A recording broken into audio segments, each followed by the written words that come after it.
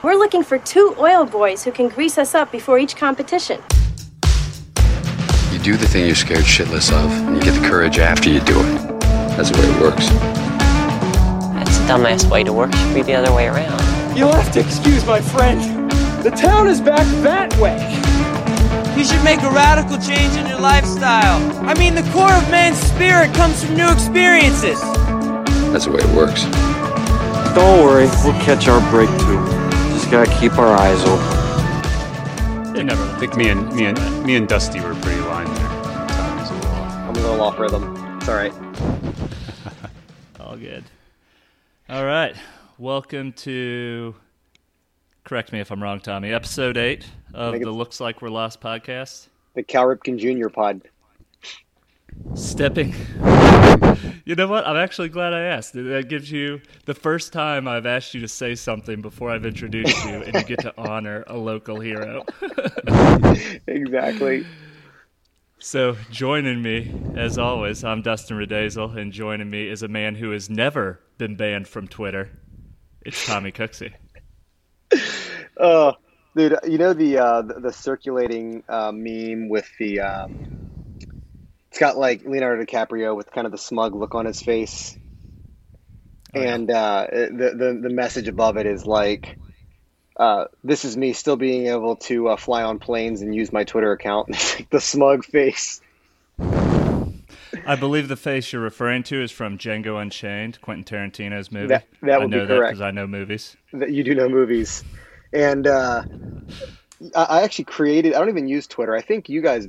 I know Jerry uses Twitter pretty extensively, but I created a name T Cook 6 Strings, which didn't really age well. I don't play the guitar that much anymore, and so it's just kind of like what could have been. Well, you know where it did age well? When, if I ever get this novel published, which I hope to, it's a huge goal for 2021, one of the main characters, his name is Thomas Morrill, and he goes by the nickname, he's a stand-up comedian, Tommy Six Strings. Oh. So you inspired something. There it is, man. There it is. So, guys, we do have a guest on today. His name is Jeremy Moeller, and I don't know how much preamble I want to do here, Jeremy. I'll let you get into most of it, but Jeremy is a writer, a meditation coach. I have been... He came on for the OG fans of the Cheeto Dust podcast, and I think even though Cheeto Dust ended abruptly, we always wanted to have more conversations. That was an awesome conversation around meditation that left me thinking differently about the way I approached my life.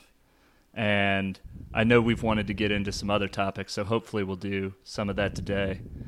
But Jeremy, I'll let you introduce yourself a little bit based upon this question. Because there's so many ways people could answer this question. Most people usually answer with their career, however they pay their mortgage. But I'm curious, how do you answer the question, what do you do? First, I just want to thank you both for having me on here. I feel like we might have talked about this last time, but I feel like any friend of Tommy's is probably going to be somebody that I want to have, I can have a good time with and roll with pretty easily. That just says a lot about Tommy, his old friend of mine. So it means a lot to be talking to you guys. And I also really dig the format or the intention behind this new podcast, this idea of getting lost. And I'm hoping we can get to that today. That made me nervous coming into this, more nervous than last time, but also excited, because I feel like I enter into so many conversations from a place of, oh, I got to say the right thing. I got to know what I'm talking about. I got to be an expert on this. And it's just really refreshing to come into something with a different intention, and perhaps grow a little bit, which is, I think, what it's all about. To answer your question, though, I'm actually going to jump in on my own question. Okay. Do it. I was just having a conversation last night with one of my oldest friends. He's one of my roommates in college, and I consider him one of the most intelligent people that I've had a long-standing relationship with. And he's going into all these different books he's been reading, topics he's been getting really passionate about. And I encouraged him to have some sort of execution, some sort of output. Are you writing anything down? Are you talking in a group? Or is it just all input? And he said he couldn't get past the arrogance of acting like he had something, like he was some sort of expert, and that was a huge hurdle for him to get over. And we hung on the topic for about 30 minutes, and I hope I brought him around to it. But I think that line between nervousness and excitement is exactly the one we want to straddle. So let me repay the thanks and say, thanks for being open and not being afraid of it. And now, I guess back to the question, what do you do?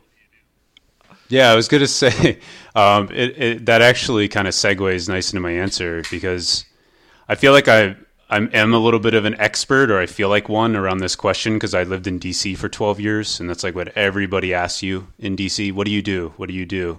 And it's all about career. You're like, where are you headed in life? But to be honest, I mean, what I say is usually I'm a writer. That's the first thing I say, because I just do a lot of things.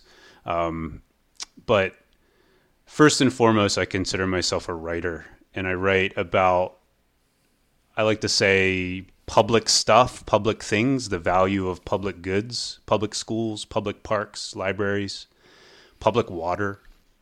So I work for a think tank where we study that stuff and write about and advocate for the value of those things remaining public and not falling into private hands. Like, there's certain things in our society that should be public and democratically controlled. So that's what I write about.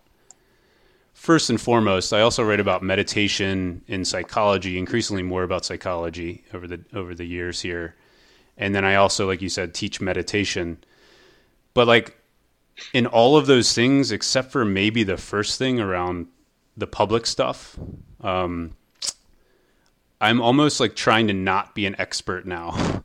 I mean, I want to know more, and I want to have a better grasp about how I feel about each of those things.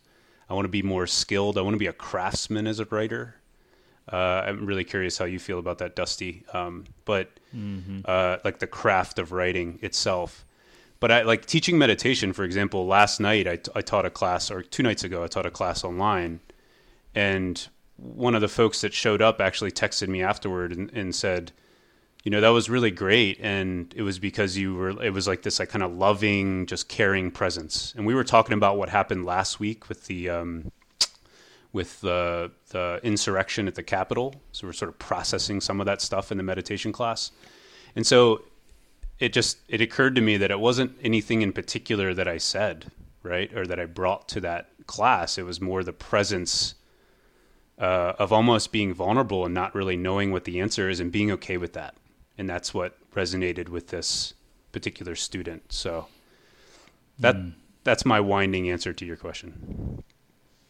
Well, I like the ending thing with the student, and you know, we can call it vulnerability, but like an openness to connection during uncertainty. That same friend I just mentioned that I was talking to last night, I was also talking about, you know, the riots and Trump getting kicked off Twitter and impeachment and like all these things that are normally not up my alley. Anybody who's known me for a long time, like I'm not really a political activist type of guy. But what bothered me was that I couldn't stop being bothered. Like I couldn't like be apathetic about it or like zone it out. And I was saying like it's been a recent occurrence in my life that I feel like I need to care about these topics. I need to be engaged so that I can have some sort of influence on whatever my sphere of my human network is. And I think the thing he said that was really enlightening to me was like, yeah, but you don't want to be a person that just like has a take. Like, if you're not trying to, like, bring a take to the conversation. Like, if anything, you want to know what's going on there so that you can be interested and show other people that you're interested in their feelings. And that creating that connection with somebody is actually the opposite of all this, you know, take a side and fight the other half of the nation. And so I think the fact that you're able to do that in a class setting, like actually creating a physical, you know, virtual space, as it were, but an actual space for people to access that is awesome. And, you know, when I get really optimistic about what Tommy and I are doing with these conversations here, I hope that that's eventually how people feel when they turn on the 45 minutes, 90 minutes that we give once a week. Because that's what Tommy and I are trying to get out of it. Yeah, exactly. Yeah. Yeah, you know, the one thing I'll add there real quick is that I feel like an important thing to know about my class on Tuesday nights is it's a pretty self-selected group of people. So it's sort of like people that know that I'm pretty political, I'm pretty lefty. I have a, you know, sort of particular analysis about things politically, and I'm combining meditation with that. You know, I have my podcast, Meditation for the 99%. So there's a certain safety that's sort of set up in that, where I don't need to go through the whole analysis and lay out like what is right and wrong about what happened, for example, in that class, because people already are on somewhat of the same side. And then that allows us to kind of be vulnerable. I was just thinking when you were saying that like as soon as it moves into like the public sphere with Twitter, like you were talking about earlier, like I'm scared as hell. There's a part of me that wants to have the take and is trying to throw the take out there because that's what everyone's doing. And there's a part of me that pulls back and is scared to do that because I know I'm going to get destroyed by somebody. And that really hurts me. Like, well, it doesn't really hurt is a strong word. It affects me when someone like responds to a tweet and they disagree even slightly. It really does. Like it stays with me for a while. So yeah, I remember I was writing for Examiner.com. I don't know if you remember the Examiner sites, but I wrote for one when I was like 23, like right out of college. And I was working for a TV station and doing a lot of like early 3-screen sales, like mobile advertising. So we were supposed to act like we knew about social media. So I was trying to act like I knew about social media advertising. And I wrote an article about like Wikipedia and it being reputable. And this dude whose like list of credits was so much more impressive than my 23-year-old list of credits came back on me so hard that I wrote a whole nother article debunking my original article. And it turns out years later, I agree way more with my first article. And my second article was basically bullshit, you know? So it's a tough place to engage. I totally get that fear. I meant to ask you before we get too sidetracked, living in the D.C. area for a while, you, with everything that's happened over the past few weeks, like, are all your people okay? Like, do you know folks who were impacted personally? What's the, you know, you're a little closer to the local temperament than I feel a little, you know, I was in the hospital with my newborn daughter the day it all happened. I feel kind of like sequestered from it all. Yeah, congratulations about that. Well, thank you. That's really why I just had to like wedge that in. You really should. You really should. That happens on almost every like business call that I'm on. I make sure to work in that we got 2 kids and we're like trying to figure it all out with the people can relate. You know, I'm just looking for the attaboy. I mean, you heard me in the beginning, right? Like, I think it was before we started recording. Like, I always try to fit in. I live completely by myself. Like, there's no one here, and you know, I'm alone, and all that stuff. So, I think we're all doing that. Yeah, man. Get the sympathy. Yeah, right. Thank you for asking, Dusty. So, I don't have anyone that was like, I don't even know what directly impacted really means because there wasn't like a counter protest, right? So there weren't like any of my like activist friends that were out there like really kind of in the fray. I do have an old friend that's a journalist that works in the Capitol building regularly, has been there for a couple decades. And I haven't talked with him because we haven't talked in a while, but I just saw his social media post about like grabbing a piece of like a shard of wood as like a weapon to defend himself. Because he couldn't get out, so he had to go up to like this attic space with a bunch of other reporters.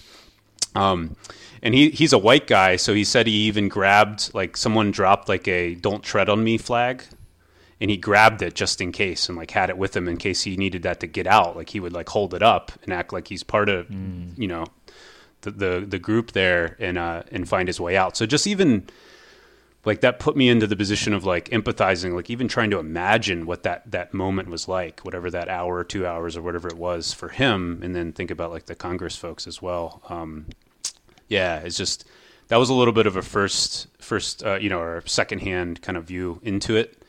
I did hear from a number of people, friends in DC, mostly people of color, that like were just afraid of walking around on the street even before it happened, and they still are afraid with the inauguration coming up. So they're kind of staying inside, and that's a real thing for them. But even white folks as well. So it's a real deal, man. The biggest like thing that helped me was realizing that it was traumatic, even though I wasn't there. Like doom scrolling on social media, like built up all this energy, and I'm trying to learn more about trauma and how it shows up in the body and how it works, but you know, I'm not trying to compare my experience with anybody that was there for sure, but you know, any of us that sat there and like refreshed and doom scrolled and just sat, you know, for hours trying to figure out what was going on, it like our bodies got ready to fight, right? Or ready to run or whatever it was. And that energy had nowhere to go. So, I had a moment when I was listening to a podcast. I think it was this morning. We're a week and a half, almost a week and a half away from it. And I got angry. Like I said out loud, like I was like, I'm so damn mad right now. And I was in the car by myself. And, you know, this podcast, similar to when you think about the journalists that were there and the politicians that were one unlocked door away from who knows what, right? There's a humanistic element to it that we forget because, you know, there's these caricatures of the guy that's painted with the Braveheart look, right? And even then, there's a humanistic element to even the people that might have showed up there with intentions of just protesting because it's something that they're passionate about. You know, there was your, you know, your housewives and your guys from the middle of the country that are disenfranchised, but they didn't go there to do what happened, right? In the same way that people are out there angry protesting Black Lives Matter, they went there to have their voice heard, not break into stores and things like that. And so it's not exactly an equivalent, but there's a human element to this that, yeah, you're right, man. I mean, you just get angry and you start to feel scared for these people, and you start, you know, it's like, I don't know, man. It's interesting to hear hear your take on trauma about that, because you do start, you can very easily say, well, it's not traumatic because I wasn't there, and it couldn't possibly be as bad as the people that experienced it. Hey, Jeremy, real quick, do you mind pulling your mic maybe up a little bit? We're getting a lot of breath into the microphone. Yep. Let's try that. There. That's good. That seems much better. And we can still hear your voice well. Yeah, cool. Awesome. Thank you. So, Tommy, I just want everybody to hear your salient points. I'm just here to provide the jokes, man. That's what I'm here for. Well, I think how dare you, sir? That self-deprecation will not stand. I've kind of gotten, probably, to say I've gotten into trauma research would be drastically overstating it, but when I was trying to unravel what had happened to my mental state coming out of leukemia, I couldn't really make sense of it all. Like this huge thing had happened, this thing that should have changed everything, and yet I found myself back in the real world just doing stuff like I had always done it before, and I couldn't pair up the sense of it all. And it left me feeling a little bit crazy, a little bit, I don't know, just like off the tracks. And I've thought ever since then that, you know, trauma isn't actually this, it can be a physical thing, right? Like a physical thing happens to you or it doesn't happen to you, but it mostly happens in the mind. And I think that's an interesting call out, Jeremy, that even if you were completely removed, to see something real and that unsettling, it does make you a little crazy. And I guess that's part of why, you know, so everything happened on the 6th at the Capitol. I'm in the hospital. We get out, and I'm looking at my phone all day, hoping like Tommy's confirming that like we are in fact going to have a podcast that night on the 7th. Yeah. And I could feel it after he and I had just talked, and nothing, I don't think we said anything like, you know, revelatory, right? It was just like, it was a good conversation where we both got to air our feelings out. And I felt good. I woke up on Friday and I felt good. And then by Saturday morning, I'm in like fight texts. I'm trying not to fight, but like the people are saying stuff because something new happened, and I'm elevated again. And I guess that's what I meant when I'm saying like what bothers me is I can't stop being bothered. I have not yet sorted. I haven't found mental clarity around all the events of the past couple of weeks yet. Yeah, I feel you, man, and a lot of thoughts came up during that. One is, when you said that trauma happens in the mind, I think what I heard there was like, as adults, it happens in the mind. If you both have children, right? Like kids mostly know how to work out like a problem. Like they're gonna cry. They're gonna cry big, and then 5 minutes later they're smiling and they're happy, right? Like they sort of like rode the energy and the emotions of that experience out, or they have a tantrum, or they go running around, or whatever it is. But as adults, you know, for many reasons, we have to kind of hold it together. Some of us more than others. And maybe we can kind of segue into masculinity at some point around that, right? So there's some gender stuff there too. Like the stoicism, right? But yeah, then it just kind of festers. It sort of festers and circulates inside of us because we're like, oh, we need to figure out, like, I'll speak for myself. I really wanted to figure out what happened at the Capitol, like make sense of it, find the clarity that you were talking about, right?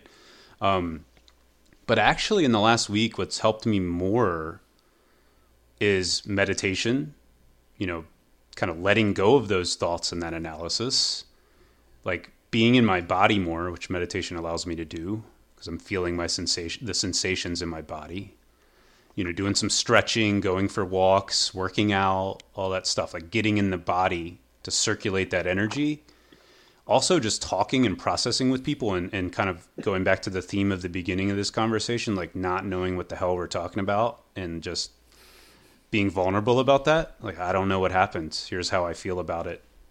None of us are going to have the answer, right? Like that sort of approach that feels soothing to me, or has felt soothing. And then the other thing, and this is kind of going off on a little tangent here. We don't have to go there, but like, I was actually looking for something bigger, like, and I don't have the words for it except for spiritual. That's the word that makes sense to me, that could hold all of what happened and all the things I was feeling and all the contradictions and analysis and the humanity, going back to what Tommy said about what happened, and the people involved, like hold all of that in a larger sort of understanding and space. And I'm thinking of someone like a Martin Luther King Jr. or somebody that could make me feel like I'm sort of part of something bigger, you know? and be okay with not having the answer about what happened on Wednesday. And I didn't really find that, except for there was this poem that I found that kind of summed it up for me and made me feel that. And I can share with you guys later on. But yeah, those are kind of those are the things that have worked. The like trying to figure it out with my mind and understand it and listen to like political podcasts about it hasn't helped at all. Yeah, I was listening to Sanjay Gupta, the doctor that was on CNN a ton when the pandemic first took off. He's a neurosurgeon, and he was recently on. Speaking of being vulnerable, he was on Armchair Expert with Dax Shepard. Yeah, and he was talking about, and this may be related, it might not be, but it made me think about it. That for the longest time, we didn't think that the brain could regenerate cells. So basically, your brain was just dying every day, and it is dying every day. Like at some point it's going to be shriveled up and it's not going to be as, but he said that the three things that keep your brain sharp and keep it functioning and keep it working are sleep, right? We've talked about that ad nauseum, but sleep, exercise, and a conversation with a friend where you can be vulnerable, where you can say, this is what I'm thinking, this is what I'm feeling. And even more so than sitting down and doing 2 hours of crossword puzzles. Those three things have proven to improve brain function or keep the brain sharp. And it's, a lot of the studies they did in his book was like, they went to societies where there's low cases of dementia, low cases of anxiety, things like this. And they're like agrarian. They walk. The only time they sit down is when their body's like, we're going to die now. Like that's when they sit down and they, so it's almost like by engaging. That's the way to go. Yeah. It's like Forrest Gump, running. It's like, yeah, I think I'm done now. I think I'll go home now, but, yeah, I mean, it's funny that it's that simple that, what you've done and how you processing it is talking with people, exercising, and really to figure it out, you had to stop trying to figure it out. Exactly. Right.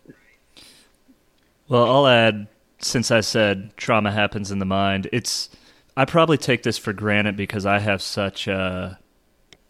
I have a very regimented physical approach to every single day. Yeah. And so I probably take for granted the fact that the mind is a part of the body, but I can speak, at least for my personal experience, when I stopped drinking so much and I started making sure I got 8 hours every night and I lost 45 pounds. I don't think it's a coincidence that I'd been trying to write books my entire life, and all of a sudden, I've essentially completed 2 manuscripts in the last 4 years, right? Like those things, like the thing that I saw as basically an intellectual pursuit. Like once I got my body under control, like my mind could execute. And I think there's probably something to be said for that on like emotional stability as well. Yeah, go ahead, Jeremy. One little thing, just responding to that. Well, 2 things, sorry. One, I'm just starting to write a book. Dude, it's hard, man. I have so much mad respect for what you've pulled off. Like, are you writing a novel? Or are you writing nonfiction? No, what do you just like it's a nonfiction about burnout. That's kind of the general approach right now. But I'm like a couple thousand words in, so that's going to become very ironic in a year. I know, right? Right. No, and I've seen your social media posts about like thousands of words, or whatever, tens of thousands of words, man. So you're one of my inspirations for getting down onto the page every morning. But the other thing I was going to say real quick is that I don't know how accurate this is, but apparently 80% of the information that travels from the mind to the body, or between the mind and the body, is from the body to the mind, right? It's not the other way around. So basically the body has a lot more influence over the brain than the other way around. So it makes sense with what Have you ever saying. read Body Keeps the Score? That's where I got that from. Yeah, I haven't read it. It's on my list. You know, I think Dusty. So Dusty's like my. He's sort of like my librarian, my curator, and so I'm always like, because he pounds out books. I mean, dude, if I read 5 books in a year, I've really done something. So like each book selection, it's kind of like a baseball player. I get like 5 at bats a year, and it's either going to be I'm going to bat 1,000 or I'm going to bat like 100. You know. I think it just made my Pinch decision. hitter. I've had that. Yeah, dude. Yeah. Tony Womack. So I had that book written down, and I think you've just recommended it, and a bunch of other people. That's next on the list. I'm writing it down. If nothing else comes out of this I conversation, just wrote it down. I'm picking. I picked my next book. So Yeah, let's do a book club pod in like 2 months on Body Keeps the Score. It'd be great. did you just hear what I said, dude? I said 5 books a year. Yeah, right. Okay, we'll do it Give in me December. At least 3. Yeah, give me at least 3 months. Yeah. So the one thing I was gonna to I guess like and put a cap on this, and then I would like to move on to a topic around modern masculinity and what that means. But in looking for a larger receptacle to fit all the analysis into, most of the folks that I grew up with would have chosen like faith as that larger receptacle, and you said spirituality, and I've been wrestling with that topic for a couple of years now. What I think I know about it empirically versus what I feel about it, familially versus what I feel about it personally is just me. And it's basically all that to say I don't know if it fits there, but something that I wrote recently, I wrote a birthday letter when my son was born and when he turned 1, and I'm working on the one for when he turns 2. It's like 3,000 words about what did I learn as a father? What have I observed in him as a growing boy? And I'm hoping it will be like a book when he turns 18 that I can hand him, and kind of encapsulate what that journey was like for both of us. And so I was trying to say hey man, his birthday is in February. It's it has been a weird year since your last birthday. It is. Some new shit has come to light, And so I started getting into, a global pandemic. A guy named George Floyd was killed by the police. There was a presidential election, hot debate around it.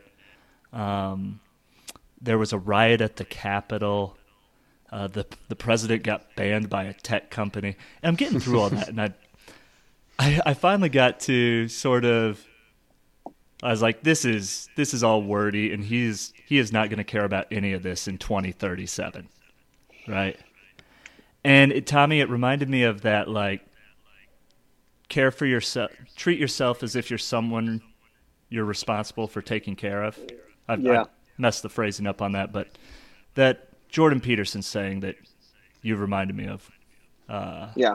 And he's certainly not the first person to have that idea, right? It's just where we got it. I think that was Jesus that said that.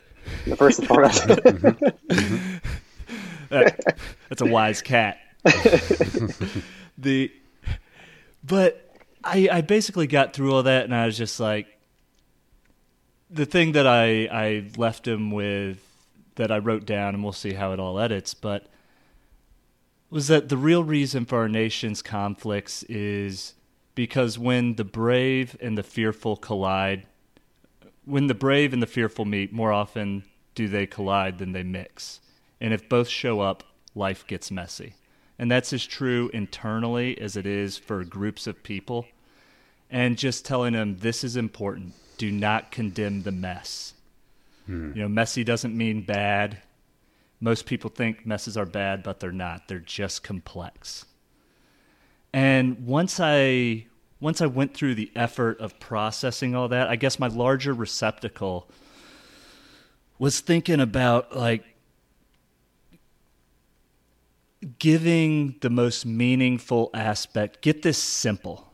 What is the most meaningful thing I could pass to a future version of myself or a child that, however you need to contextualize it to get bigger than the moment. And that, more than as much as the exercise and talking with Tommy and friends, like that really let me let go of it. I was like, this is not gonna be everything I think it is now.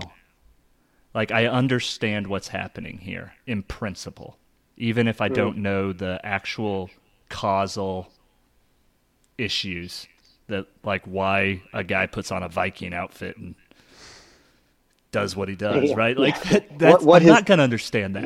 What his end game plan was there, right? Just go storm the Capitol, declare the election, and then get back on a plane and fly home, right? You're never going to know, right? Yeah. So I like that though, man. Jeremy, I like that. Well, I remember this from our conversation with you, Jeremy, on the Cheeto Dust pod. That you brought up, like, where does prayer and meditation intersect? And I guess I apologize for chewing up the airtime there, but I've gotten to this place where practically for me, meditation and prayer intersect with how do I take a complex idea and make it something simple enough that I can pass along to my son. And that takes a lot of acceptance of conflicting ideas in my own mind. And it takes a lot of sitting with it. I do that with a page that becomes words, but I think there's a lot of ways people can find that sort of spiritual receptacle. Forms of art, forms of conversation, etc. Yeah, I know you want to move on, and I'd like to too. I just want to respond really quickly. I think the words that stood out to me were letting go, something bigger. I think of that as something bigger than myself. And then that leads me to my definition in the simplest sense of spirituality is just purely connection. Connection with something beyond myself. So that could be nature, right? It could be anything really. And I think it also dovetails with what Tommy, I've heard you talk about on some recent podcasts around control. And that letting go of the control, right? And the messiness of what happened last week, and then having a spiritual view on that of like, I don't know what happened, but it happened, right? I'm not gonna fight that. So yeah, that was great. I like that aspect of writing. I get that as well. I write through my spirituality. Yeah. All right, I'm gonna do a hard pivot, guys. Let's do it.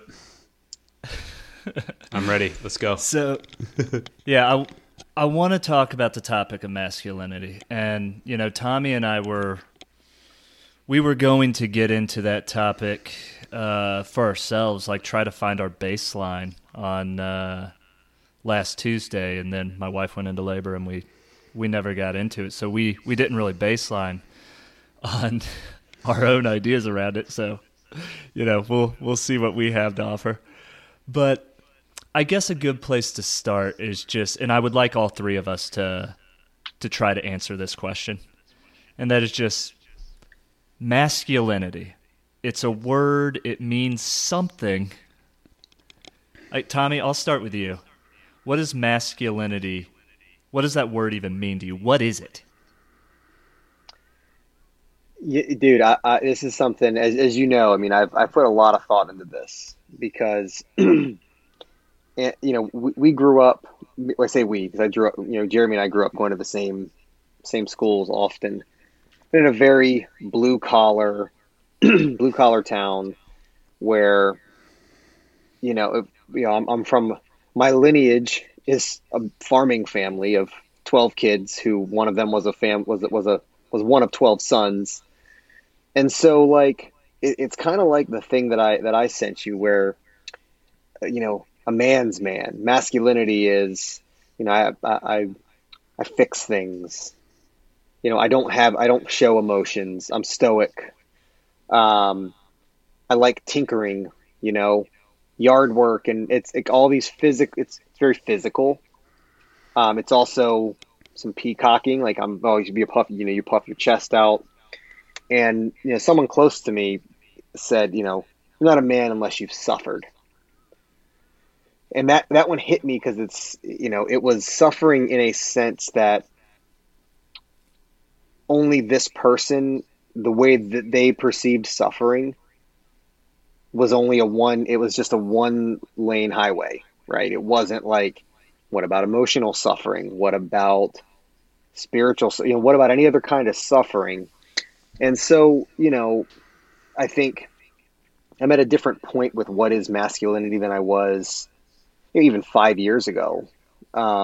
Since being married, having kids, because I think to little boys, little girls, the notion of gender is really almost does it even exist? I don't know. Like they're just like to play together, So, I mean, I think that's my long-winded answer of that's what I used to see it as. And there's still parts of me that thinks, well, if we get a new light fixture, I'm not a man if I don't hang the light fixture. I'm not masculine if I don't hang the light fixture. And I hate hanging light fixtures, and I suck at it because it's just not something I'm familiar with, nothing I'm interested in. But I still kind of struggle through it and second guess. And then, I have this worrying syndrome where I just think the house is going to catch on fire because I didn't wire it right. So I think that's, I don't know if that answers the question directly, but it's definitely like your Tim Allen is a man, right? In Home Improvement, right? Like that's a masculine man, or Al Bundy or Al Borland, masculine man, right? I don't know. That's kind of what I grew up thinking being masculine would be, right? Mm-hmm. Jeremy, do you have an answer to what is masculinity? Yeah, it's funny when I figured you were going to come to me before Tommy went, eventually, and then Tommy started talking. I was like, no, Tommy's wrong. I got the right answer. I'm going to figure out the most clever thing to say, and like that was sort of like some masculine shit, right? Like, and then Tommy went on to say, well, this is what I used to think, and it's evolving. And I was like, yeah, it's exactly how I feel. So yeah, I think for me, I'm confused about it. I'll just start with that. I'm confused about what masculinity means. It feels like a slippery thing that kind of eludes my understanding pretty often. I will say that it's become easier for me to think about and think through when I've detached it from gender. So I grew up in a family where I had the manual labor, sort of blue collar dad. My dad worked for FedEx, delivered packages for FedEx for, over 30 years. And he also owned a tree business and cut grass and build stuff. And just, he's the dude that like can fix anything. So that's some like traditional-esque sort of masculinity. But then my mom is the breadwinner. My dad worked the blue collar job. My mom worked as a software engineer, early when women weren't really doing that job. And so she had to be, and I'm going to get around to what masculinity means to me in this case, but like she had to be quote unquote masculine in that career. And she also has, since I've been alive, like she sort of makes the financial decisions. I mean, she collaborates with my dad around things, but she's sort of thinking of the big picture in the family around retirement and how we're going to handle that. And do we have the resources for all of this, right? So there's sort of a traditional masculine aspect to that, You know, when you think of like at least in America, the traditional housewife, you know, handling inside the house, and then the husband, the man handles the finances and the planning, right, and where we're headed. So I grew up with some sort of mixed signals around, oh, there's a woman that's sort of running the show in some sense. Now you put my mom outside with like the dirty engines and she's going to be like, oh, like my hair, I need to fix my hair and my clothes got dirty, right? So like there's a lot of different things there. So that's led me to be pretty confused, but it also allows me to say, okay, well, like masculinity doesn't have to be something that only men have, right? Or need to carry. I think at certain times in our history, when the genders were more polarized for so many different reasons, and that's a whole separate conversation. Almost doesn't matter why, but like people with the male bodies were sort of forced to play that role and carry that masculinity, right? And then over time now, as more women have entered the workforce and things have changed and norms have changed, it's shared a little bit more, right? Like, I mean, the last thing I'll say real quick is I live alone right now in a house that I just bought. So on the one hand, I spend time like putting down the floor and putting up the light fixtures like Tommy was talking about, right? And doing the quote unquote manly shit. And then I got to like make my dinner and, you know, go to therapy and like take care of myself and like, you know, do the quote unquote feminine stuff. And I'm sort of carrying both of those things for myself at the moment. And I think everybody's sort of doing that a little bit more. So I'm curious on your opinion on this, Jeremy. As I was talking, knowing that we were going to have this conversation, I was talking to my wife a little bit about this, and I'm interested in the way that words have like a purpose and are helpful, and then I think they carry that purpose a little too long. Mm-hmm. And I think masculinity is one of those words, and you kind of referred to it like people with the male bodies, and where that kind of left folks. But what I'm curious about your input on was how much of masculinity in America do you think has really been defined by economics? And what I'm driving at is, on the whole, America is a very wealthy country. And it has kind of continuously increased in like the wealth and the services over definitely the time I've been alive, but you could probably make a case back to World War II. And I think there probably was a time, and this is all just like, I'm making it up, right? I have no research on this. I think there probably was a time where the social pressure to be masculine made you a better caregiver for your family, because if the plumbing broke and you didn't have the ability to fix it, you were going to cause your family financial hardship to get somebody to cover that. And the more skills you had, the better caretaker you were. And I don't know if that's the same today as it was, but does any of that track with you at all? You know, you mentioned the reason I'm bringing this your direction is because you mentioned the breadwinner aspect of it. Yeah, I think the kind of your original question around it being connected to economics and how much it is, I think that line of thinking clears things up, and you're starting to get down that track a little bit there. I think about it more as like, or what's been helpful for me to think through is like, you know, there was a time where one person in the family could work a middle-class job, a working-class job, and support the family financially. That was enough for the family to live on, and live a decent life. And it just so happened, I mean, there's, like I said, I don't know what the history is in terms of why men were the chosen ones for that. Or maybe they chose it themselves. Maybe we chose it ourselves. But I don't want to, like, you know, take away our agency here and like, you know, I hear you. Not, yeah, right. No, dude, I want to take responsibility. We're amorphous. I totally get it. Well, we're amorphous. We're absolved. We're having the conversation. Yeah, right. It happened to us. It's them. You know, I'm oppressed. It's them. I'm oppressed. It's them, someone else. But, you know, and then now we've moved to where you really need two people to work, you know, full time, more or less, to have that middle class lifestyle. And so that's, you know, partially an economic change. It's also a social change, right? Like feminism happened and women wanted to be have more agency and control over their lives. So they wanted to get jobs and they wanted to, you know, be equal with men, and they still do, right? There's still like the wage gap, but that has then forced, you know, men and women to be in the workforce and sort of share the other duties that I don't want to like, this is like the big, so I'm a socialist and sort of have pulled, and I'm just getting like confident enough to say that and like not afraid enough to say that out loud.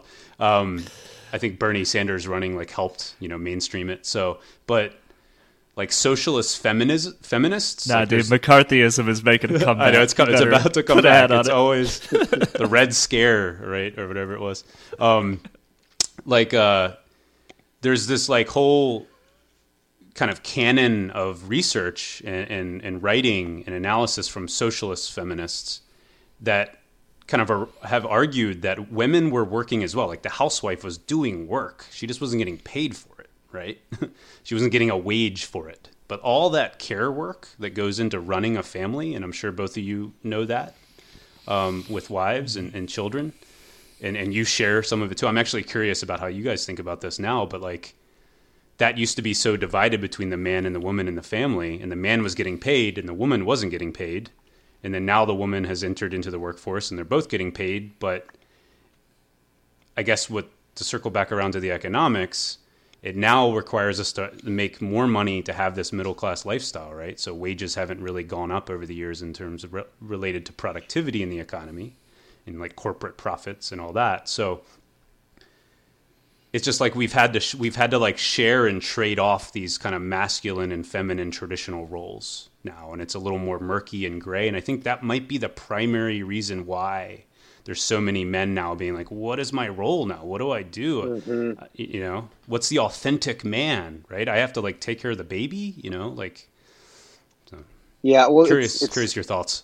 Yeah, it's funny you mentioned that. So I had a couple things on that. One of them, I don't remember if it was in the article that you sent to us or if it was a podcast I listened to, but it said, you know, the average wife with kids ends up working like 90 plus hours a week, because when she comes home, she's still fulfilling a lot of the traditional feminist duties, making dinner, bathing the kids. I mean, me and Annie split things and we just divide and conquer, man. So I think that makes a little difference. I mean, it was, so that's one thing. I think, you know, you're right that, you know, a lot of the work that traditionally women have done is not necessarily unnoticed, but in a capitalist society, unrecognized, right? Not appreciated.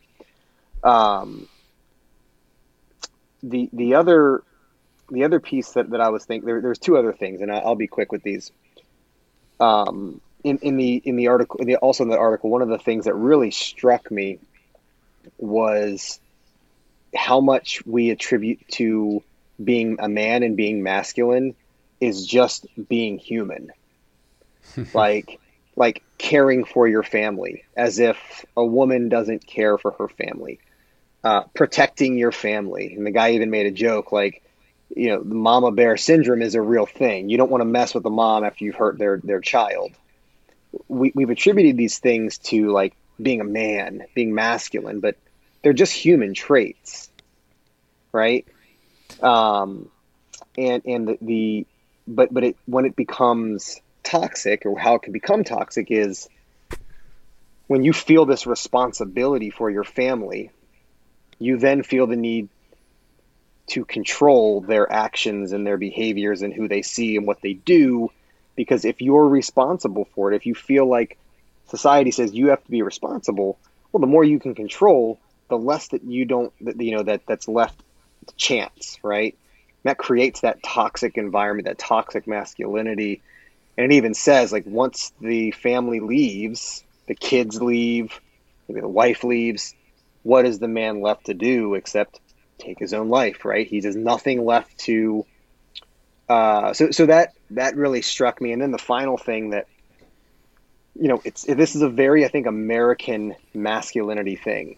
So when our youngest was born, Milo, our company Cisco has a pretty awesome paternity leave policy, and I think I took either 10 or 12 weeks off because Annie, being a hairstylist, she can't, if she's not working, she could potentially lose her clients, and she really loves what she does. So she wanted to go back after 6 or 8 weeks, whenever she was, healthy and doctor cleared to go back. And so I stayed home with him for it was either 6 weeks or 4 weeks, 3 or 4 days a week, just me. And half the people that found that out are like, well, that's pretty cool. It's awesome that you get to do that. And some people are like, oh man, hang with the kid for that long? What are you going to do with an infant?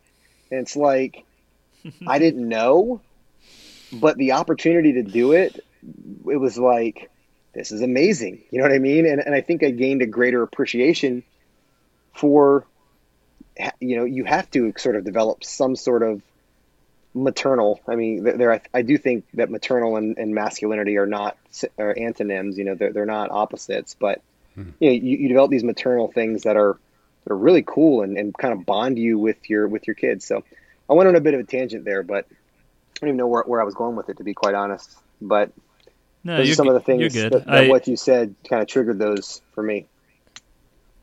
I kind of wanted to stick, I guess, close to point number 2, and Jeremy and I basically came at the economics thing from completely opposite angles, which is fine. I think there's a really good case to be made because, yes, is the average American making more money? Yeah, but there's been inflation. Everything's more expensive. How much money you're actually making isn't really the same about buying lifestyle. So, but I do think that there used to be traditional roles, and that makes sense. And Tommy, you started to, and I think the traditional roles are not the same anymore. I don't think that they fit into 2021 like they did in 1951, right? Mm-hmm. And Tommy, you mentioned toxic masculinity, which is, I think, the cultural backlash to people feeling trapped by roles when they want to explore the freedom of their individuality. And I think what the easy thing to do on this topic is to skate to the puck and say, oh, men and women are the same now, same opportunities. But my personal experience tells me that there are some good things in masculinity. The idea of I am a man and that means something is not something to drill out of people. There's a recognition there that I think personally is undeniable. If you identify as a heterosexual man or a homosexual man, you know that you have an emotional preference for something, even if that is just delineated towards gender. So there is something real that is to be a man, right? I don't know, where I get lost is I don't know if that actually plays into societal roles, but I think there's something real in the male experience as you're growing up as a boy and looking at people that are like you as potential models for your life and trying to play out all those possible examples, trying on potential paths for your future. And something in that is masculinity. And I feel like it's intellectually unhelpful to just say well, men and women are the same now. Does that make sense? I don't know if either of you guys have a response to that. I'm not coming around to a question. I'll put it this way, so there is a question, somebody can actually respond instead of me just leaving dead air. Is the idea of masculinity itself toxic because it creates boxes? Or is there something real about masculinity worth saving? I'll pick it up. I think if masculinity is so I'm gonna slightly disagree with what you're saying, but I want to but I want to caveat it with saying that it's almost like a devil's advocate, but I'm kind of split on this, right? So sometimes I feel like how you feel, right? There's something redeemable in the concept of the gender of a man, right, versus a woman, sort of a gender role, an identity. However, I've been over time kind of headed in this other direction, and that is that masculinity and femininity are concepts. It's like a container for a list of certain behaviors and ways of being in the world. And if we detach them completely from gender, right, from man or woman, and women and men and everyone else can have masculine qualities and feminine and present that at any moment, really, and kind of shift and be free, right, to have that dynamism as a human being, sort of the human stuff Tommy was talking about before. I sort of am like, what's wrong with that? What would be wrong with that, right? And I struggle to find something wrong with that.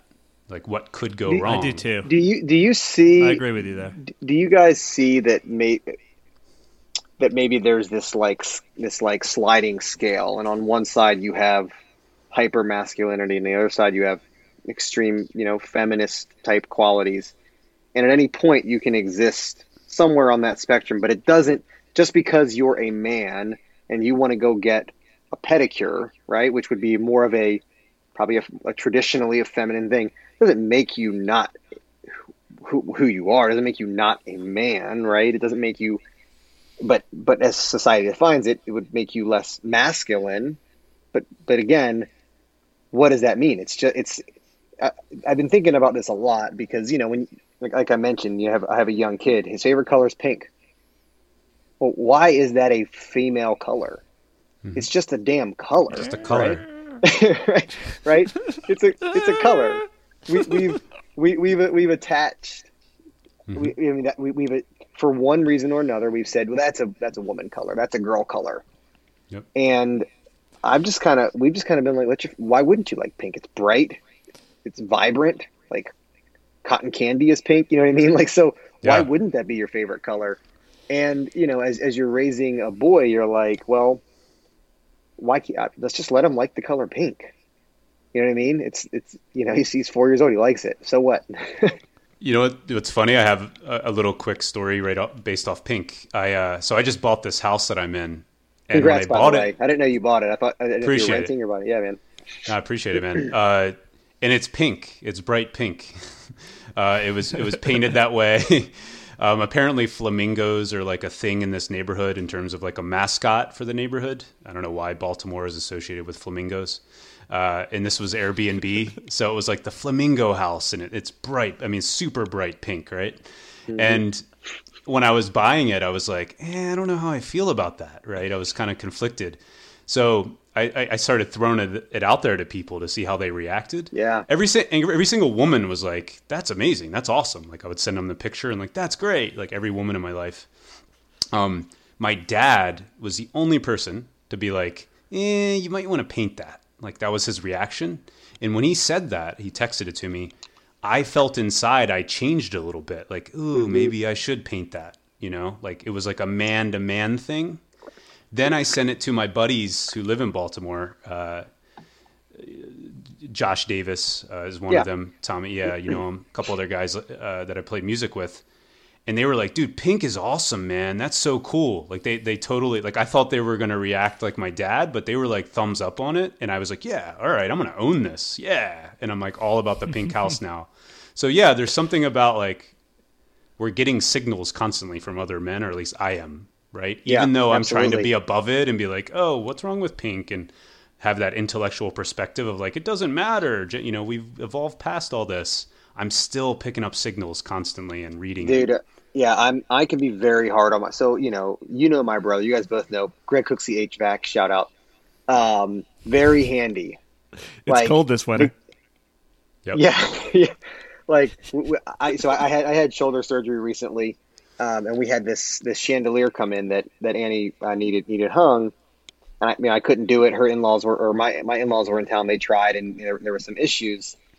And G comes over here, and he's got it hung to perfection in 30 minutes.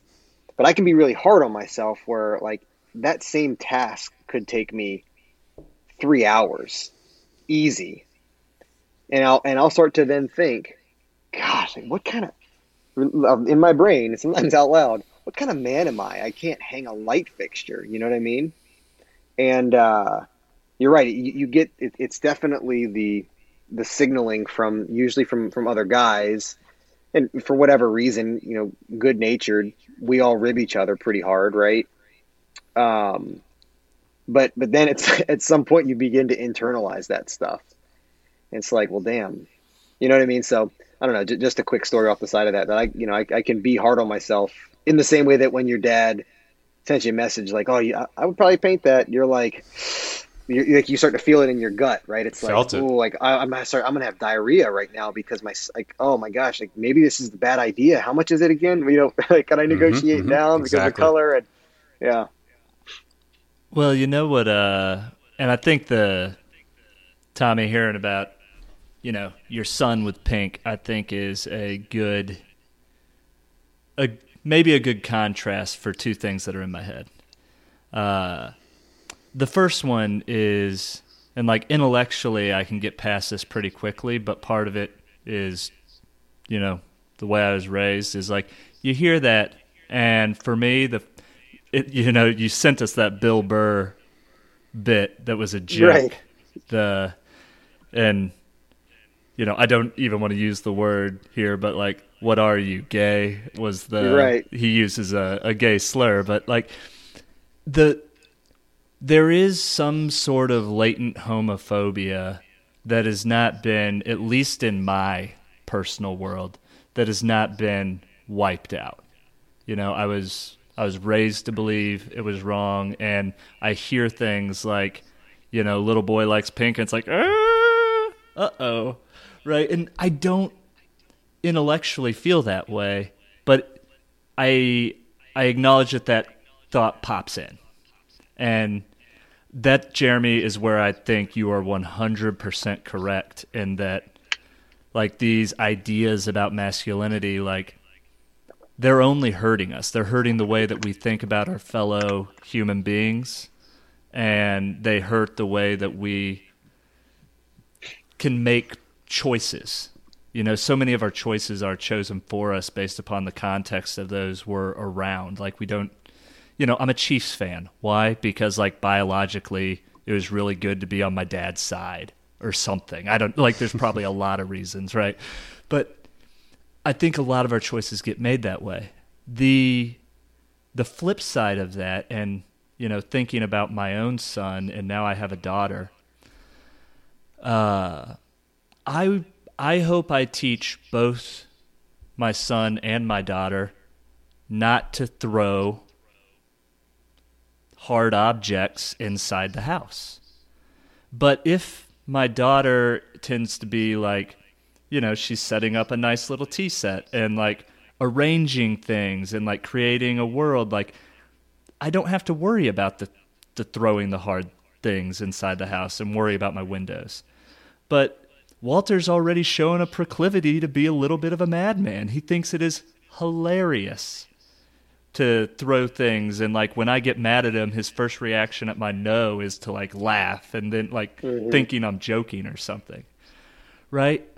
And so when I'm saying that there's something real about being male that is different in creating masculine features to help somebody recognize why is it I am this way? There are individual ways to manage the world, and there are societal, cultural ways to manage the world. And I do think that concepts of masculinity have helped tame a lot of crazy alpha behavior. And That's the only thing I'm driving at when I'm saying there's something there, right? Like maybe if we put all the kids into ballet and baseball, it would work out better. I have no idea. We haven't like done the experiment, right? But I wonder if there isn't still something to that. And I'm no expert, right? I'm going to play it by ear with my own kids, and we'll figure it out. But that's the only thing I'm talking about is like something there to save. Otherwise, Jeremy, I think you're dead on. Like as adults, the concept of masculinity and femininity, like unmooring those from gender, I think is really helpful.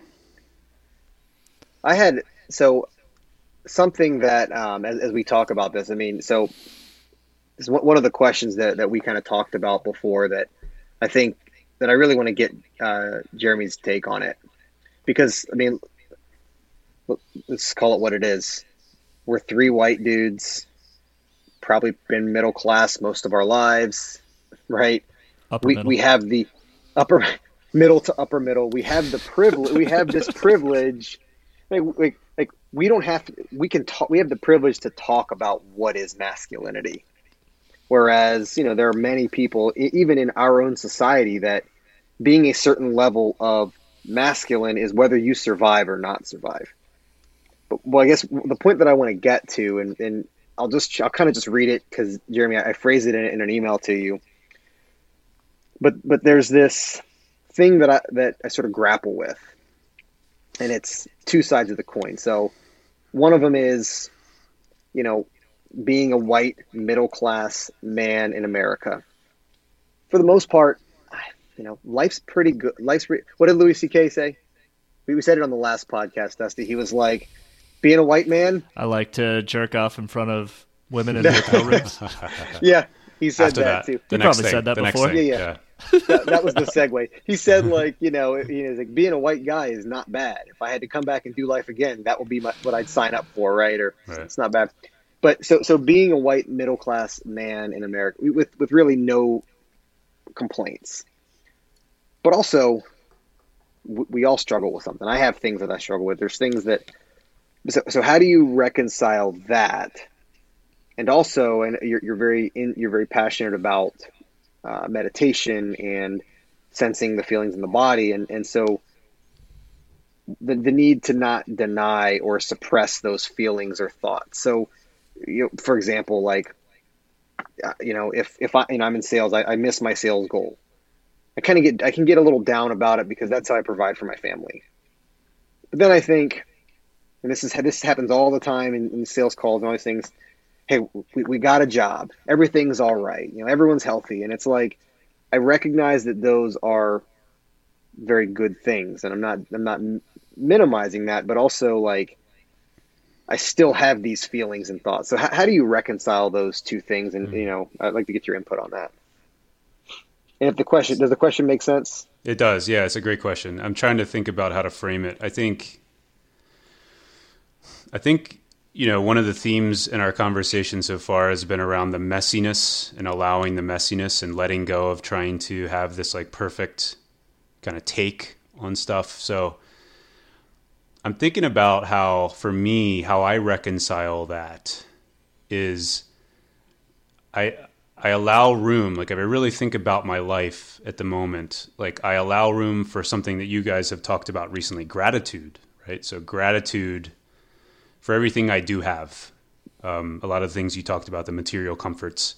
I'm not talking about privilege. That's another thing, and that's the next thing. But just real gratitude, like in my body, like to be alive, right? To have this particular food that I'm eating, to have the job that I have and be able to do the meaningful work I do and all that, right? So kind of gratitude is in the moment for me. So I wanted to say that. Then there's the privilege piece, which I feel like is always in relation to society and to other people. Like I'm privileged compared to other people. So it's more of a relational thing, and it's more of an intellectual thing. And I don't want to deny it, right? Like white privilege exists. At least I believe it does. And so there's those two pieces, but I also want to say like, you said that like, oh, I don't have any complaints. And then you also said, oh, you know, there are things that I deal with, right? Right. And I want to kind of focus in on that, or I try to focus in on that, where let's focus on I think about it mostly with the white thing. I haven't thought about it in the masculine piece yet, but like for whiteness, like whiteness was invented. Like the idea of like being a white person was literally invented. And like I've been learning a little bit about the history of this, like in the late 1600s, laws just suddenly appeared on the books, like in Maryland and Virginia, to start to separate out white people, European immigrants from the African slaves. Race wasn't like, I don't think even race was even a term until the 1600s. And that was further along, right? So this idea of whiteness and being white served a purpose in a particular economic system, capitalism, with the slave system in the United States. And at some point, my ancestors came over for different reasons. I'm really curious about trying to find why. The question of why is so important to me, about why my particular people came over. And then they had to let go of their traditions, their rituals, their spirituality, so many things, right? Their ways of being and connecting with each other that they had for thousands of years. Like I've been reading about some of my German ancestors in southwest Germany, sauerkraut and, you know, the Riesling wine. They worked on vineyards. Like I have no access to that. It was all traded away for this concept of whiteness, of being white and American, right? And I feel sort of cut off. Like I have a friend that wrote an essay called Roots Deeper Than Whiteness. So trying to find roots that are deeper than this very superficial thing of whiteness. So that's all to say that like, as much as I have gratitude for so much of my life, things that I have, and then I do acknowledge that I have privilege and have to be aware of that when I'm relating to other people, right, in the world. I have to like be responsible for this like skin that I was born into, right? This identity. At the same time, I feel like my life is missing so much, and I do have issues just like any other human being. And actually taking on like white supremacy and other forms of oppression in society is actually going to help me, right? If I can reclaim my roots as a human being, because whiteness it doesn't serve me really. It serves me in material ways to some degree, but it doesn't serve me in a deeper kind of spiritual, like connective way in society and community, right? So that was a little like hairy at the end and messy, but did that get across at all? Mm-hmm. I think the thing that's interesting. So Tommy, when you mention like, oh, I have no complaints, but also like, yes, you very clearly do have complaints, right? In comparison to what people, you know, I'm comparing it to what other. Well, this is the thing, right? Like the comparison can help you be grateful, and the comparison can also cause despair. Like we've heard plenty of stories about the flip side of like depression, of people scrolling through Instagram and looking at the lives that are better than their own. Mm-hmm. Right? Comparison is a tool, but like for me, I took some time towards the end of 2020 to like affirm what my personal values are, and I came up with 4 principles. Right? Curiosity, capacity, honesty, and execution. And for me, like those are principles I drive towards to help me like process life. And the honesty thing, originally I thought honesty was like an intellectual principle, but I think it overlaps a ton with curiosity as an emotional principle. And if I'm feeling something, I can't deny it. I can't say I have no complaints when I have complaints, or else it causes some of that cognitive dissonance that I felt most acutely in the trauma that I mentioned earlier about the backside of leukemia. And like, this doesn't make sense. Everything looks good, but I don't feel good. Like, what's going on here? So I think that honesty about those feelings is critical if you're going to navigate your life sensibly, right? And I came around to that with happiness, which is something you and I have talked about before, Tommy. Like, I had to admit to myself that happiness was real. Like, this is actually, chasing happiness is actually not a bad plan for how to structure your life. Like, you can do it. You can create a life that causes recurring happiness. But I'm interested on the whiteness topic, Jeremy, because it trips something in me, and like I understand what both of you guys are saying about like race being a construction that came hundreds of years ago. But also, I live today, and being white is very real. Like, there is an undeniable divide in being a white man and a black person in today's America. And there is something that feels... I guess I don't know how to process that, similarly to how like I don't know how to process the masculinity thing, and I feel like trying to just like say, well, women are as masculine as men and men are as feminine as women, it's like a cheat phrase. Like, that's not actually processing the world as it is. Mm-hmm. And similarly, just being like, you know, I deny my white privilege, which you can argue, can you do that or not? Whatever. Like, that's a systemic thing. Mm-hmm. But like, the whiteness is real. Like, I am white, you know? I guess I don't really know what to... I don't know what to do with that similarly. And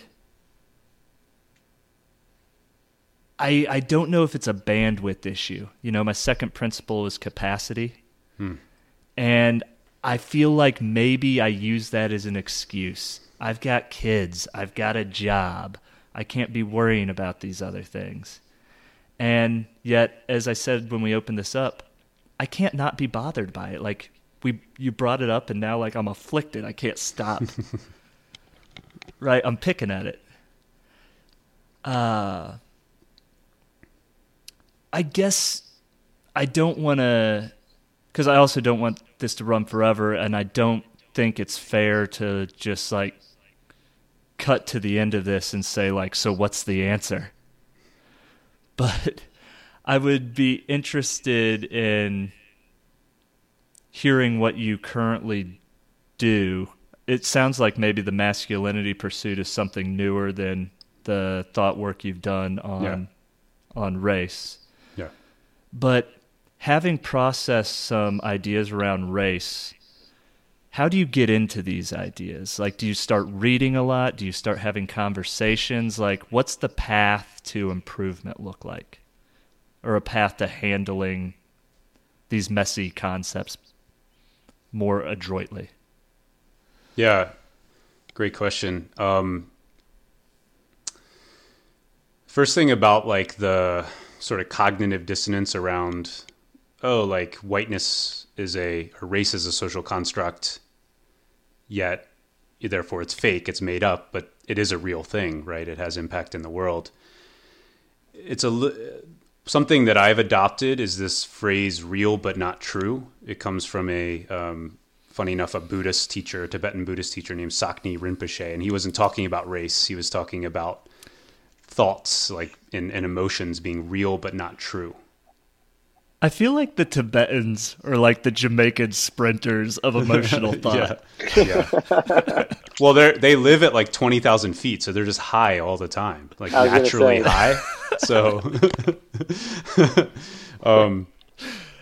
but real but not true. Real but not true, right? So that allows for, on the one hand, and the way to map it to race for me is that race is real, but it's not true. And it's real because of racism. So racism actually happens in the world. It's a real thing in the world, right? In relation to other people, systemically, right? Individually and systemically. So race is real but not true. Like, it's not a truth. but it still has impact. So that's just kind of an easy little way to try to allow both of those things to exist at the same time. The way my simple brain processes that is, aside from just some of us having more melanin, whatever in our skin. Melanin, right? Yeah. Melanin. We're 99.999% the same, but also at the same exact time, because of that slight difference in melanin, there are some people that are hated and hate others just for that reason. Or receive some sort of pushback or assistance because of that reason. Yeah, I like that. Real but not true. That's really cool. Yeah, I really like it. And then to get to the specifics of your question, Dusty, I think the first thing that's coming to mind is understanding, for me, reading about and learning about the particular history of the United States that goes beyond the sort of cartoon version that we were taught in school and the sort of mythology around this country. That's not to say completely throw all of that out, right? I don't think we should go to there shouldn't be extremes there, but there is more to that story, and I've become convinced over time that white supremacy is a core, it's central to the American project from the start. It is. It doesn't mean that people weren't well-meaning. Some people were well-meaning, but dividing people on race, this kind of new concept, was literally invented in the United States. So it's a United States thing. We invented it. So knowing that history, kind of the general history, has been really helpful for me to make it more important to me to fit it into my capacity. And then is there anything off the top of your mind that you would point to as saying hey, here's some really good things to read or watch? Yeah, there's actually a need for more simple, easy, digestible things. And I'm not trying to put down your intellectual capabilities here, but the stuff that I've had to slog through, it never really, it wasn't really worth it to get a little bumper sticker of knowledge. You know what I mean? So, but there is a book called The Birth of the White Nation, or Birth of a White Nation, by Jacqueline Badalora. And that's the specific history of the laws that were in Virginia and Maryland that basically invented this new race, or the concept of race and whiteness. So there's that piece. And then the other piece, and this is what I'm really into at this moment, is my particular history. And I talked about it before with my ancestors, trying to get a sense of why my people came over, because as I've learned more about that kind of general history, 2/3 of everybody that came here from England, Scotland, and Ireland, the UK, during the 17th century, so those early colonies, 2/3 were indentured servants. And so most of them were actually forced here. Either they didn't have work in those countries, and they were just kind of walking around on the street. They were beggars or whatever and stealing things, and they got thrown in jail, and then they got sent here for cheap labor to work alongside African slaves. Now, that's not to say that my people suffered as much as black folks' ancestors. It's not to get into that comparison, but the point is that my people have suffered to some degree too because of white supremacy and because of the system, the larger system of capitalism, right? And to know why my people came over, my people literally from Germany came over as indentured servants. They were forced here. They were refugees that were kicked off their land. That gives me empathy for the refugee, for the migrants that are coming across the border right now from Honduras, right, that are getting kicked off their land, right? So I start to empathize with people beyond just my immediate surroundings, right, that are self-serving for me to empathize with. So there's that general history and then the personal history to sort of have better roots to step into than actually doing stuff about racism in the world. I like the personal history without knowing much of mine, because I feel at least when you get to the broader cultural discussion around race, black people seem to be very in touch with where they came from. And I don't need to be, right? there's this things feeling are of all like, right. yeah, isn't there this feeling of like, well, I was just always here. My family was just always here. Well, like being in touch with, maybe I wouldn't like going back where I was. Maybe I don't have empathetic roots. Maybe I have, some ugly roots. We all do. Right? We all do. It's easier. It's just easier to be like, hey, I'm a modern man. It's not my fault. Not my fault. It's whiteness. Yep. No, that's really good. And as long as Birth of a White Nation is under 300 pages so that I have the intellectual horsepower to get it done. Well, for you, Dude, Dusty, you read so much, man. For you, he actually You chose a picture book for you, dude, because of your intellectual capacity. And Did they make it in a movie? Yeah, I know we have to start probably wrapping up here because it's getting late and Dusty's got a 10 o'clock bedtime. Me too, though. Me too. Jeremy, something I want to, and as we say in the sales world, something I'd like to take offline, but something something I do want to discuss with you a little more, and this can be just us chatting about it or whatever, is the personal history, because that's really of interest to me. I always make the joke that, my mom, like my grandpa's from Hawaii, right? So my roots are in Hawaii are pretty straightforward. And then I just make a joke that my dad's family grew up in a cornfield, like they were just planted and they just started growing in the cornfield. But it's really of interest to me to like understand the history of why my people came over. So I'd love to talk with you about that more. That's really cool. Let's do it, man. Yeah, dude. Yeah, we'll. I guess I'll give room for weekly thoughts, but Jeremy, I thought you might want to stay in on our weekly segment of our self-reflection card. Yeah, let's do it. The one thing I'll say before we move into that is anything when it comes to the writing, Jeremy, like I can't find enough people to talk to about writing. Like I love it. If I'm given the opportunity, I will talk about it nonstop.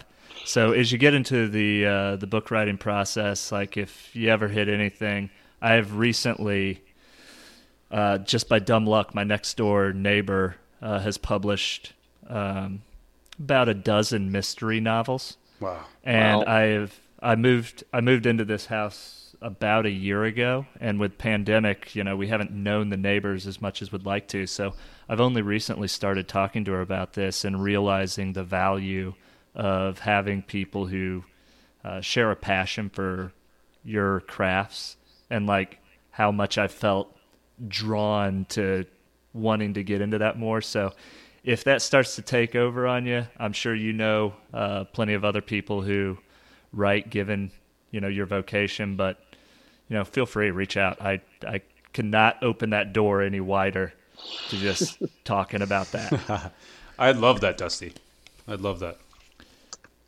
Awesome. So, guys, for those uninitiated, we draw one card from the self-reflection edition of the card game We Are Not Really Strangers. This particular deck is meant to be a one-player game, just give you something to think about and reflect upon. So, you can all do that yourself, but put us all on the spot. And the question for this week is, what's something mean that was said to me in my childhood that I carry to this day? What would I say to my younger self now? Man, they do not pull punches. That's a therapy session right there. It is. Like, me and Tommy have said this before when we've drawn these cards. Like, there's some that you draw, and like we should just draw this as soon as we hop on, because we could talk all hour long about it. By week 52, does anybody want to take a swing at it? I would say by week 52, we might be doing that, dude.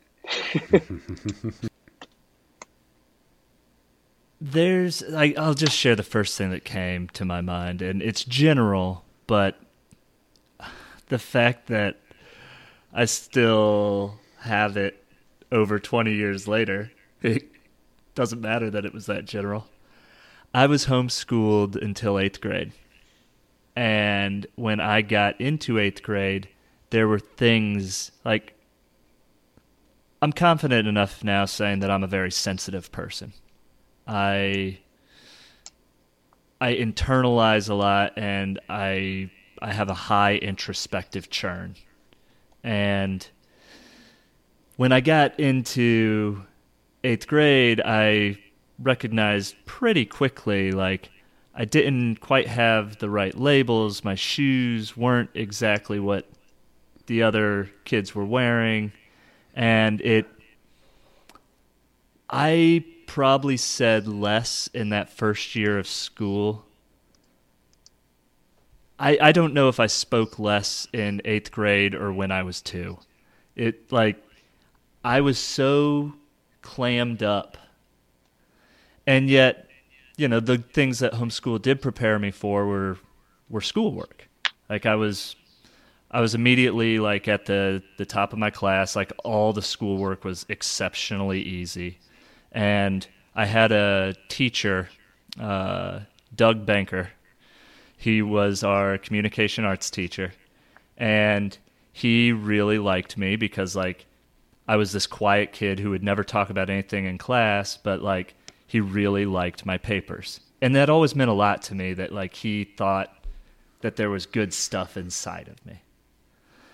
And I remember this class where he tried to like, I think, help me out. Like somehow we were having a conversation and he was talking to some of the class about like dating advice or something.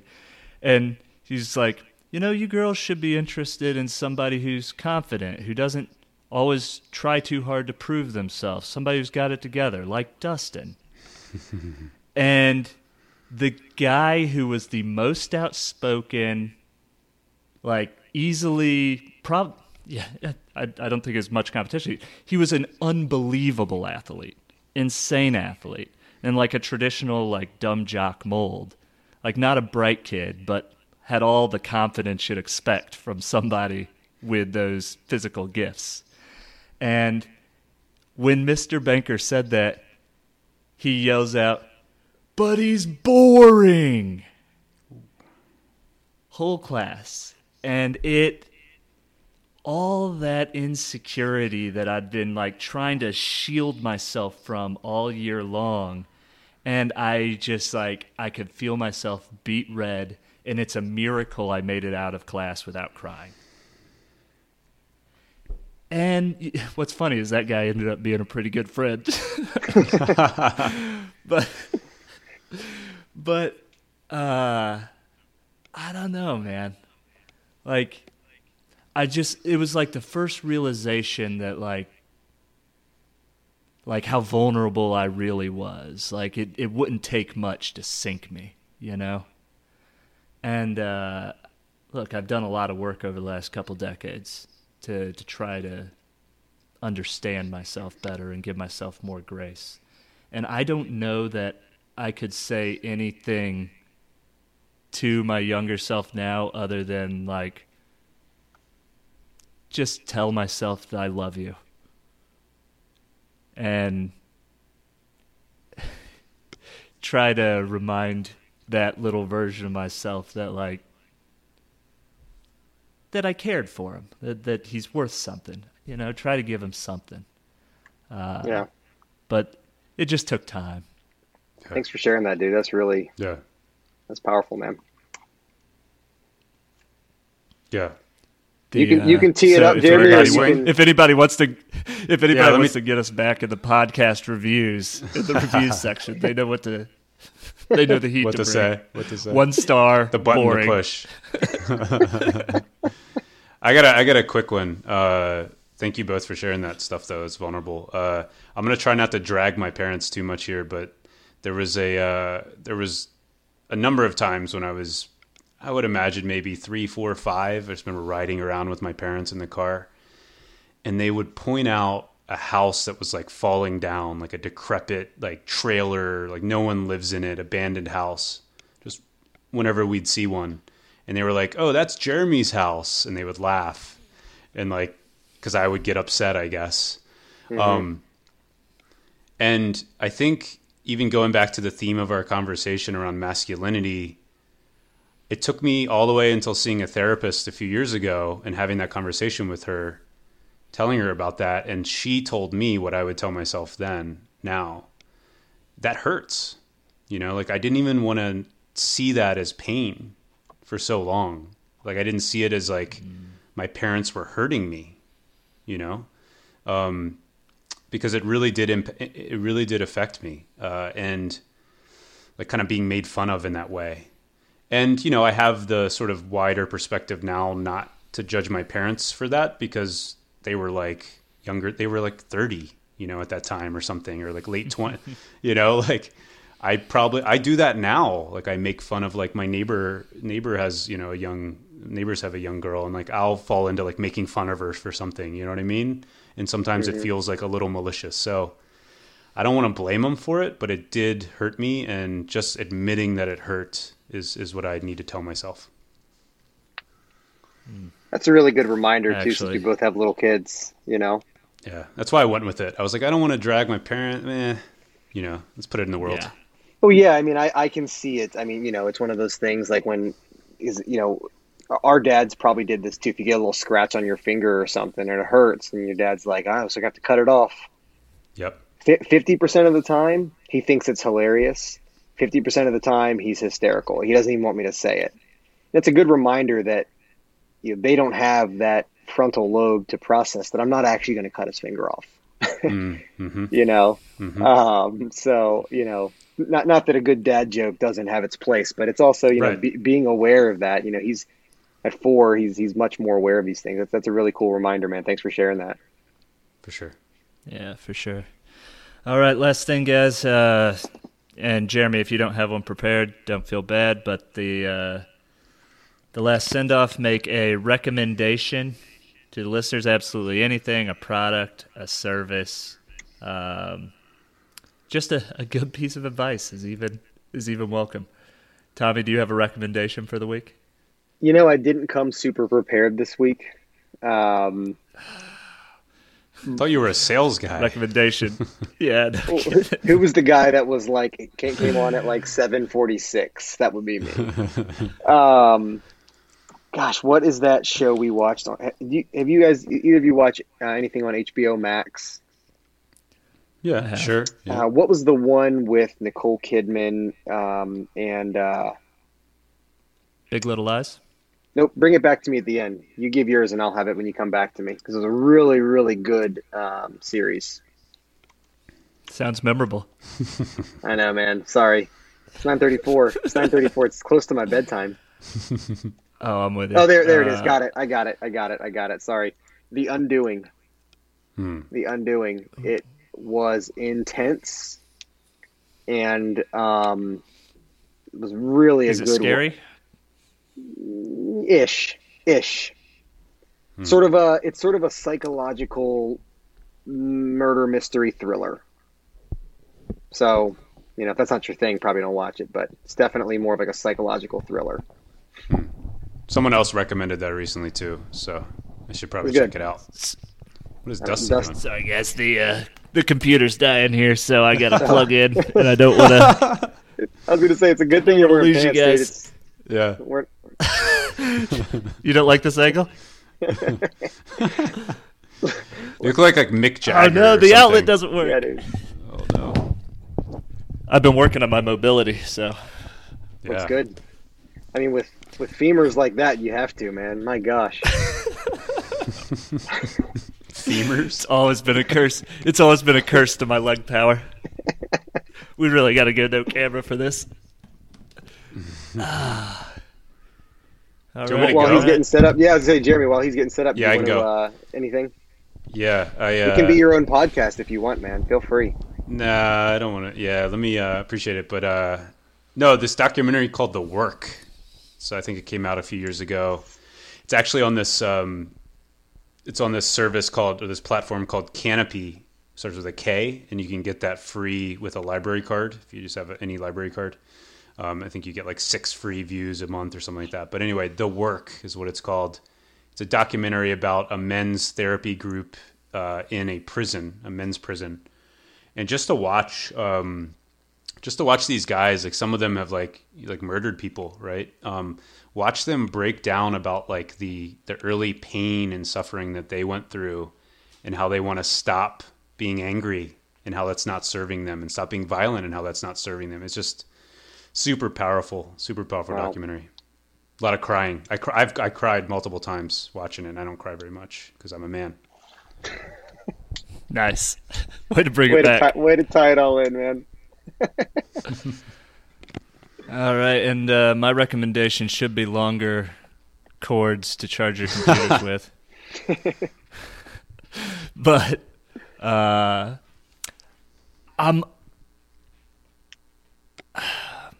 I've want to recommend the book I'm currently reading because I'm enamored with it, Anti-Fragile. But I'm only halfway through it, so what if it falls apart? Crappy recommendation. So I just gave my father-in-law a book that I've read twice, that almost everybody I've ever known who's read it loves it. It is the memoir of Phil Knight, the founder of Nike. It's called Shoe Dog, and it is awesome. Incredible characters, crazy story. And Jeremy, near and dear to your heart, a story of triumph in American capitalism. So part of me loves that stuff, man. I get fired up, just like all of us. But dude, that is it for this week. Jeremy, thank you a ton for coming on, man. I would love to have you on down the road and dig into some other topics. I was telling Tommy I appreciate you being willing to say, hey, I'm a socialist, because, I was raised in... You guys loving this? Yeah. Sorry, guys. I have a dog licking me in the face. Cute dog. But thank you. We just found out he has dog epilepsy, so we're going to start paying for medicine. That's a whole nother thing. I hate to hear that. Yeah, he's doing great though. So anyway, nothing like running the turnout point here, but I just feel like so many of my viewpoints about the way that the country runs has been mainstream capitalism. I've been taken into the veins, and I would love to get a thoughtful perspective from the other side to help balance me and widen my view of the world. So I'd love to have you on again sometime down the road if you're open to it, man. I'm totally open to that, man. Totally. Definitely. I love it. Yeah. Awesome. Well, dude, so good to see you. I appreciate the time, man. Yeah, it was great talking with you guys. Great getting lost with you guys. My brain is getting lost right now as we get close to... This is actually past my bedtime. 9:30 is my bedtime. Yeah, dude. So sorry about it. I'm right there. I'm right there with you, man. I couldn't remember the name of a show we watched 2 weeks ago, so I'm right there with you. Yeah. All right, brother. I appreciate it, man. Fellas. Hey, it's been good. I'll talk to y'all later. See you guys. All right, brothers. See you. Bye.